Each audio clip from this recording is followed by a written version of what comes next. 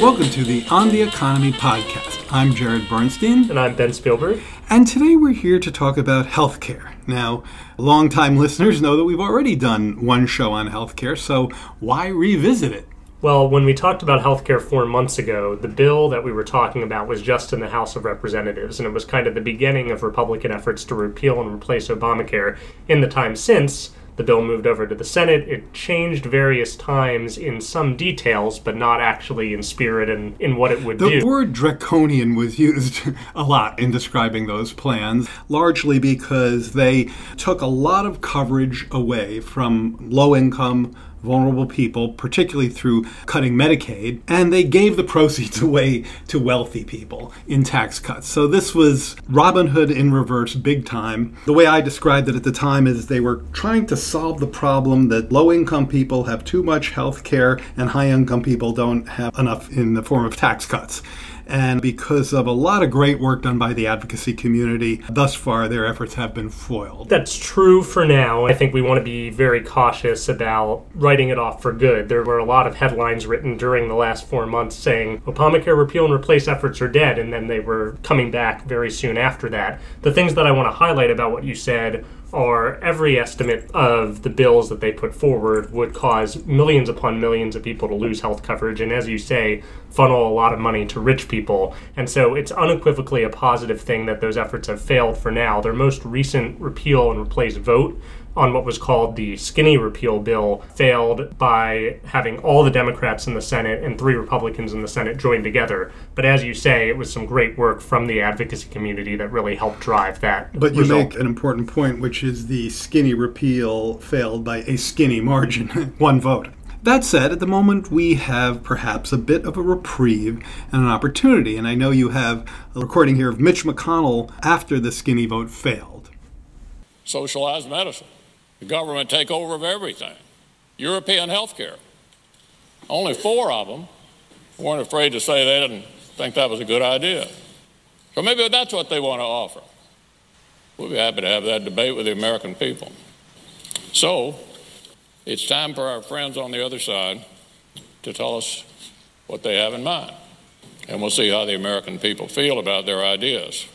So, let me ask you, Ben. McConnell may be earnest, he may be bluffing, but if he is bluffing, should Democrats call his bluff and advance a positive agenda here? I would say absolutely. I was very excited, actually, when McConnell took the floor and said that he wants to see the American people have this debate right now, because it's a debate I think that we will very easily win. If you look at public opinion polls on the Republican efforts to repeal and replace Obamacare, they were wildly unpopular. Support for them was somewhere in the teens in a lot of surveys. And then if you looked at Obamacare popularity, it actually went higher than it had ever been during this debate. Things like single-payer health care have gained a lot in public popularity, and so I think now is the time for Democrats to advance this popular vision. So that raises a really interesting debate that I've been just lately hearing start to percolate up, and that's kind of a warning from progressives, from those on the left, saying this is not the right time to push for single payer. That's too ambitious. There's really no plan in place.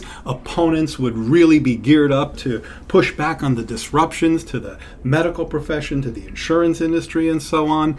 But you seem to be saying, no, this is a fine time for that kind of a push. So I get where those people are coming from, because it definitely is a defensive time, but I think there are 2 things to keep in mind. One is sometimes the best defense is a good offense, and part of the way that you expose what the Republicans want to do as being totally different from what we actually want for healthcare in this country is by advancing what is the vision of healthcare that we actually want to see. The United States healthcare system, despite the improvements that Obamacare has made, is still pretty bad relative to healthcare in the rest of the world. Well, wait, pause on that for a second. We still spend about 18% of our GDP on healthcare. That's about 9% in the public sector, 9% in the private sector, and that compares to something around 10 to 12% of their GDP for other advanced economies, and they cover everyone with outcomes that are as good as ours, if not better. In many cases, much better. And so if we want to show that the Republican plans aren't going to work for people and continue to highlight that they want to do everything exactly in the wrong direction, one of the best ways to do that is to come out and say, here's what we stand for and here's what we want to see the healthcare system become. Let me offer two responses to that. One, I want to save more to get into in our concluding segment. But first of all, I wonder if there's some kind of a hybrid that is something that both serves to make the Affordable Care Act work better now, but also puts us on a path, probably a more gradual path that I would envision than you would envision, to more of a single-payer type of a system. So that's one thought. Keep that in mind. We'll get into that a little bit more with our guests. But secondly, I want us to argue a little bit later about this notion of path dependency. How much does where we are, where we're starting from, how much should that influence how we think about where we're going? I would love to argue about that later, and I think we definitely should. For now, I think the one thing I want to highlight is the second reason I think now is the time to think big, at least, and that is because at some point, hopefully, you are in a position where you're able to advance something yourselves at the federal level, and when that time comes, I think we want to be doing the thinking now about what it is that we're going to try to roll out at that time. I agree with that, but I also think it's time for some poetry and music. I think that's very appropriate. Today's interlude focuses some true American poetry. You know, I get the New Yorker magazine every week, and I really enjoy it, except for all the poems. I read those poems, they just go straight over my head, and I feel like I must be some sort of ignorant troglodyte. And then the other day, I was driving the car, and I was listening to Chuck Berry. Are you familiar with the great rock and roller Chuck Berry? Somewhat. So Chuck Berry, the late Chuck Berry, has this song, Maybelline, great song.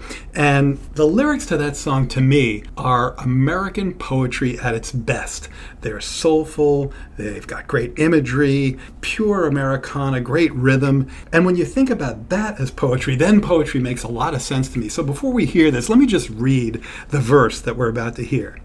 As I was motivating over the hill, I saw a Maybelline in a Coupe de Ville. Cadillac rolling on an open road, nothing outrun my V8 Ford. Cadillac doing about 95, bumper to bumper rolling side to side. Maybelline, why can't you be true?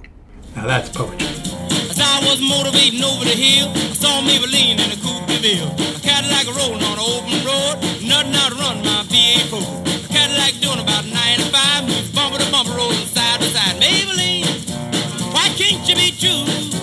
Oh, Maybelline, why can't you be true?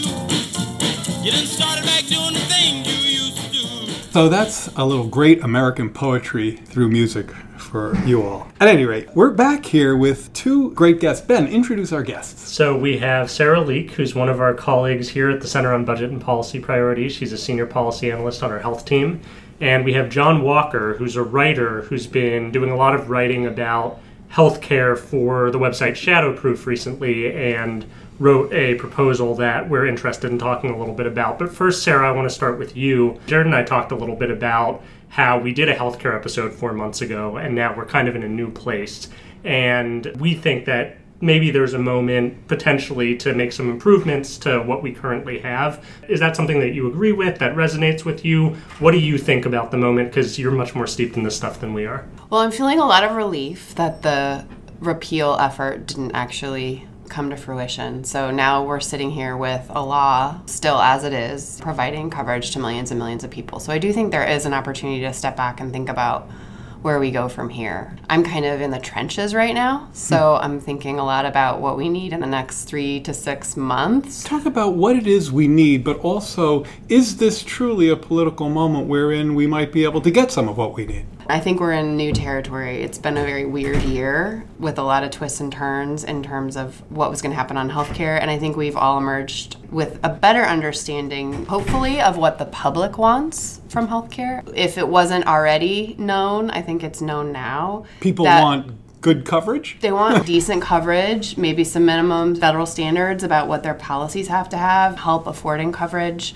not really, really high costs under their plans, and also making sure that people that have lower incomes or that have disabilities or have medical conditions, that all of those people can access the system. I think that's a huge, important thing to take away from what we've been going through the last few months. So if there is a moment wherein we could improve what we have, what would you do? I mean, I think affordability has been an issue all along under the ACA. I work mostly on the private health insurance side, so we know that when people have to go get coverage on their own in the individual market, there's lots of people who still have issues affording it, both their premiums and their out-of-pocket costs. So that's something I would really hope that we tackle as soon as possible. I think that goes for people at the low and moderate income scale who are already getting subsidies. Some of those groups are not getting a sufficient subsidy to make their coverage affordable. It also goes for those people who maybe are above the subsidy level in some cases. You wrote a piece recently, too, about the things that we don't want to see the Trump administration doing. And so I'm wondering if you can just say a little bit about what's supposed to happen and what do we want to make sure that we don't see from them. The imminent threat is that the cost sharing reduction payments are going to get stopped. So on the outside chance that not every listener knows what a cost-sharing reduction payment is, could you give us a thumbnail on that? So it's kind of the other subsidy. The People one don't really know. The one subsidy subsidizes premiums, and this subsidy, the cost-sharing reduction, subsidizes deductibles and co-payments that you pay when you get health care under your plan. So for people under 250% of poverty, they get significant assistance with mainly their deductibles. So you're talking about a mid-level silver plan that could have maybe like a $4,000, $6,000 even deductible for an individual. For a lower income person, that might be in the hundreds of dollars. So that's a huge improvement. That help for lower income people is still available even if the Trump administration were to stop payments as it has been threatening to do. There's also an ongoing court case where the specific way the payments are appropriated is at issue.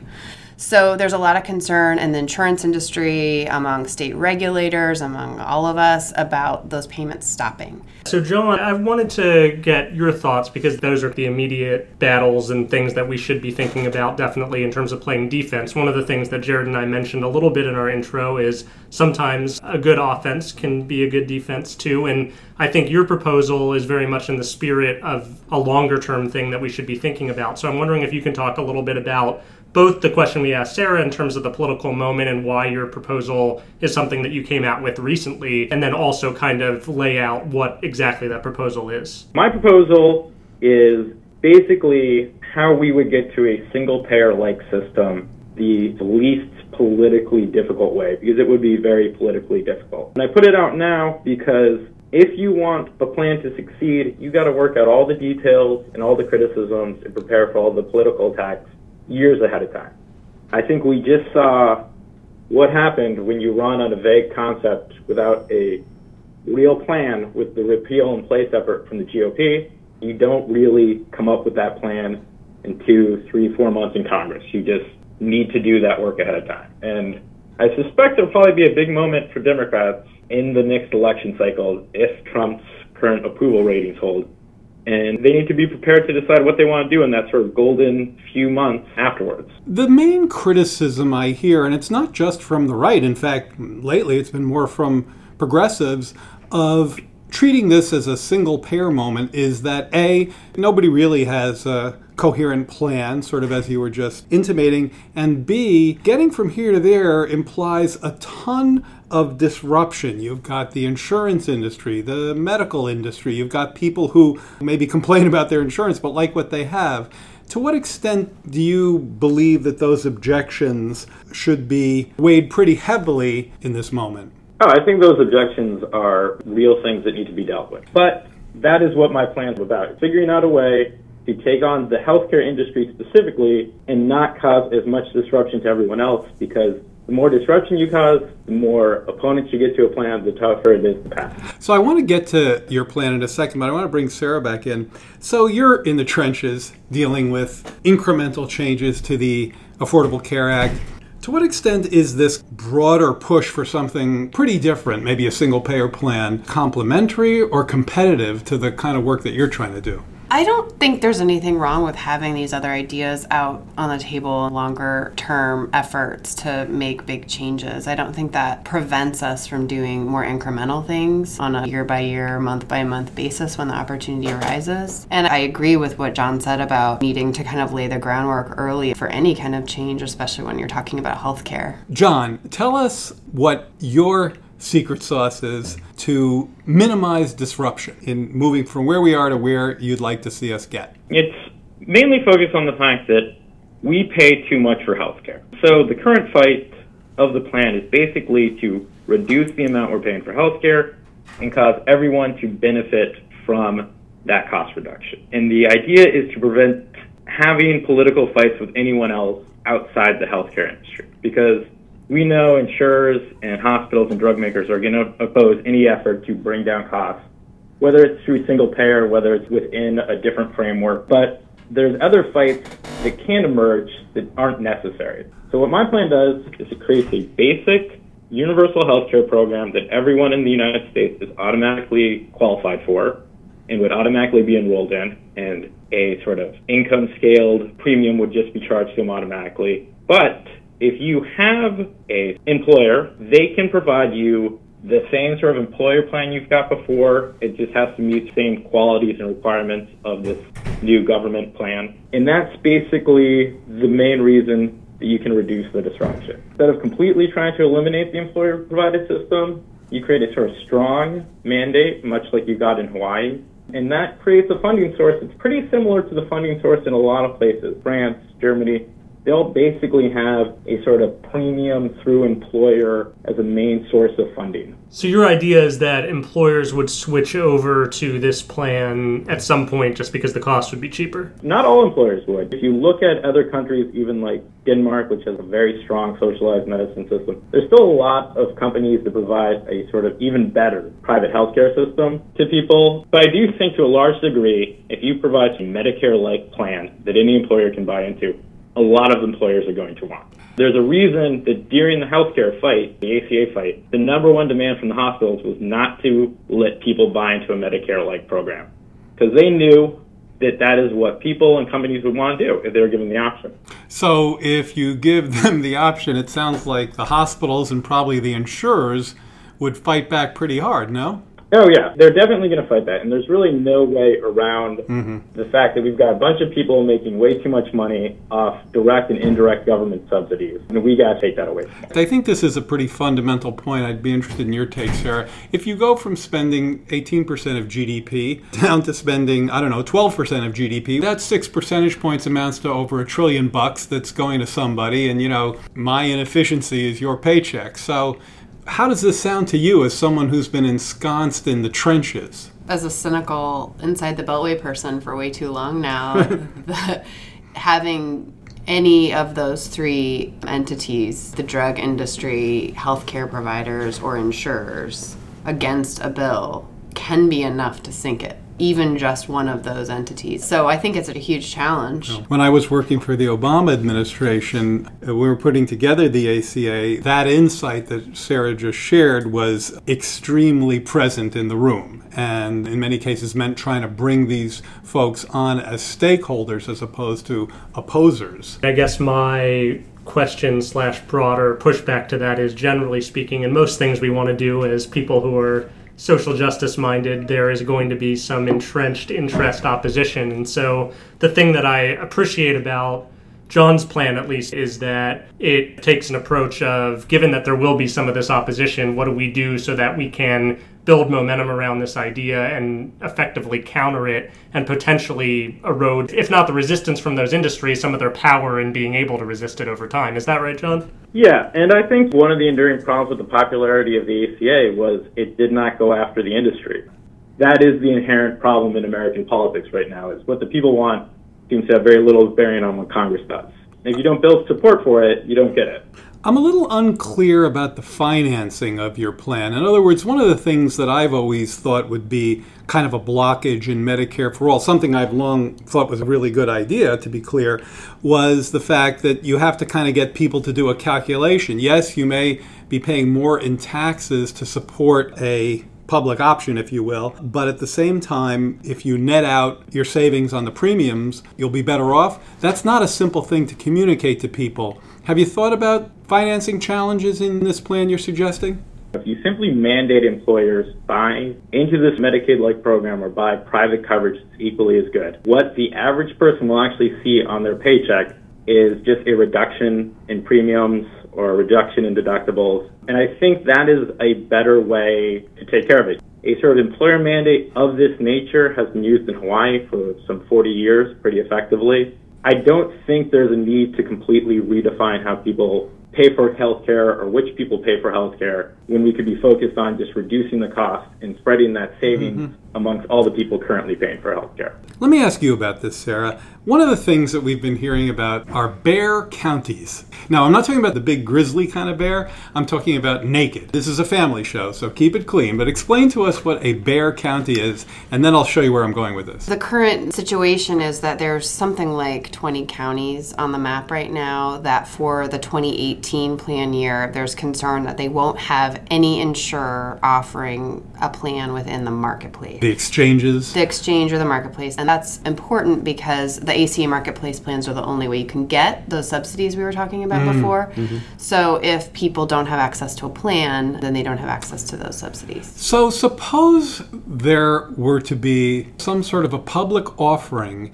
in places that had no private offering. I'm wondering if this is some sort of a hybrid between what you and what John are talking about that maybe squares some of the differences here.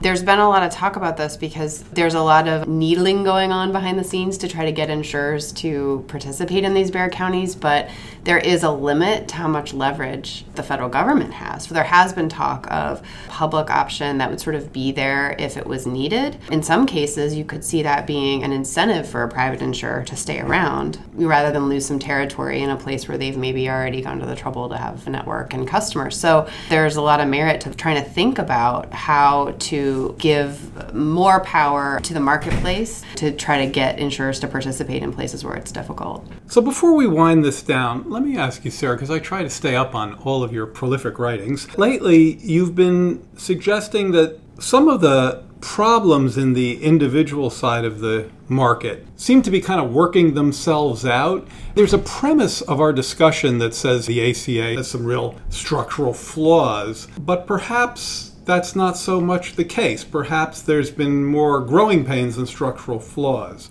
There are a lot of good things that have come out of the ACA. I mean, millions more people covered and many more people having access to affordable health care under these plans, including in the private market, as well as Medicaid. Where we should be now is that a few years in, insurers have learned how to price these plans, how to market the plans, and how to make a little bit of money off these plans. And that's really what you need in a system that's based on private insurers offering coverage.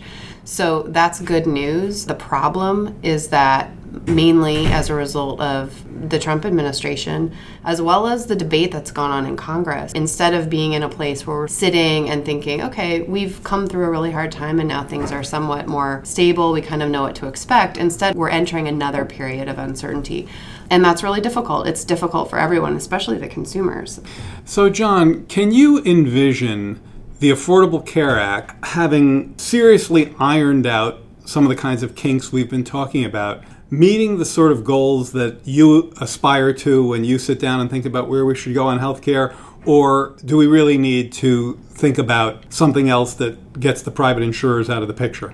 I've spent a lot of time studying other countries' healthcare systems. And it is possible to have a private insurance regulated market system. Switzerland does it pretty well. The Netherlands do it okay. The core problem is getting from the ACA to something like that would be just as big of a political lift as getting to something like single payer. Because the fundamental thing the ACA lacks that these other countries have are the strong cost control measures. When Switzerland passed their universal healthcare system, at the same time they imposed an individual mandate on people, they imposed basically a strong cost cap on all providers.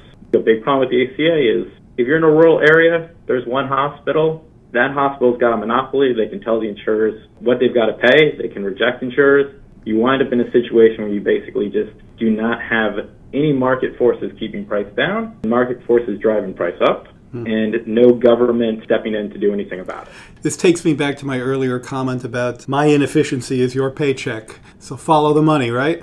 Yeah, and I think it could be done. I just don't see people out there rallying for, we need an all-payer system with a government price setting for hospitals and a reinsurance program spreading the money throughout the insurance market so everyone competes over quality as opposed to avoiding costs. That definitely does not fit on a bumper sticker. It is possible in theory, but this is why I think letting people in companies buy into a government program is the way to do it. Sarah and John, I just want to say thank you both so much for coming on. It's been really great to have you. Thank you. I agree. Thanks for having me on. I enjoyed that discussion. I think there's an inherent tension in that kind of a discussion, a tension between building on what we have and leapfrogging what we have to something much better. And as we've discussed earlier in this podcast, Ben, there's a movement afoot among progressives, that particularly older ones like me, who are maybe more path dependent, who look at the current system, look at all the disruption between the current system and some kind of a Medicare for all single payer, and think, don't try to go there. That's too disruptive and you're going to kind of screw everything up. I am more path dependent than you are, and I think we need to be careful not to discourage people who want to go down that path. But what are your thoughts about path dependency? I think you weight it less heavily than I do. Yes, so I see where you're coming from, but I have a couple places of pushback. The first one is that while it is certainly true and I think important to take account of the obstacles that exist to enact some sweeping changes to very entrenched systems that there are a lot of interest defending, that does not mean we shouldn't push to do that, because I think we've already lost if we are tailoring what we try to get to what seems plausible at the moment. Those entrenched interests are going to be difficult to fight, but I think if we push hard, we have the opportunity to make some gains, and we won't know how far we can get unless we actually try for it. I will say that it's a bad habit of progressives to negotiate with ourselves. That is, we often start out where we want to end up, and that's not really smart negotiating. By the way, just to be clear, I should have said this earlier, by path dependency, what I mean is that where you end up is very much a function of where you start. And when I was talking earlier in this podcast about that 6% of GDP that differentiates what we spend on healthcare to the average of what other advanced economies spend, that's around $1 trillion in today's GDP. And that's the entrenched interest. That's people's incomes who will fight you tooth and nail. Now, part of this argument is the fact that I'm 61 and you're like 12 or so. No, how old are you? I'm 29. You're 29. So I've fought these entrenched interests much longer and perhaps have been a little bit whacked about more. So I think there's a balance you have to find between provoking disruption and getting to where you need to go. So the second point I wanted to make is about this disruption point, because while, again, I totally get where it's coming from, I think it's a valid thing to think about. I do think in DC policy debates we often underweight the downside to the status quo. So we think a lot about unintended consequences, things that might happen that would shake up the current system. We have a huge status quo bias. We do, and it is understandable that we would be concerned about disruption to a system where some people have things they really don't want to lose, but I think we also need to really think a lot about the fact that millions of people right now, the status quo is working very poorly for them, and so we really want to push for things that will really help them. That's a good point. We shouldn't overestimate the costs of disruption without considering the benefits of what's on the other side of it.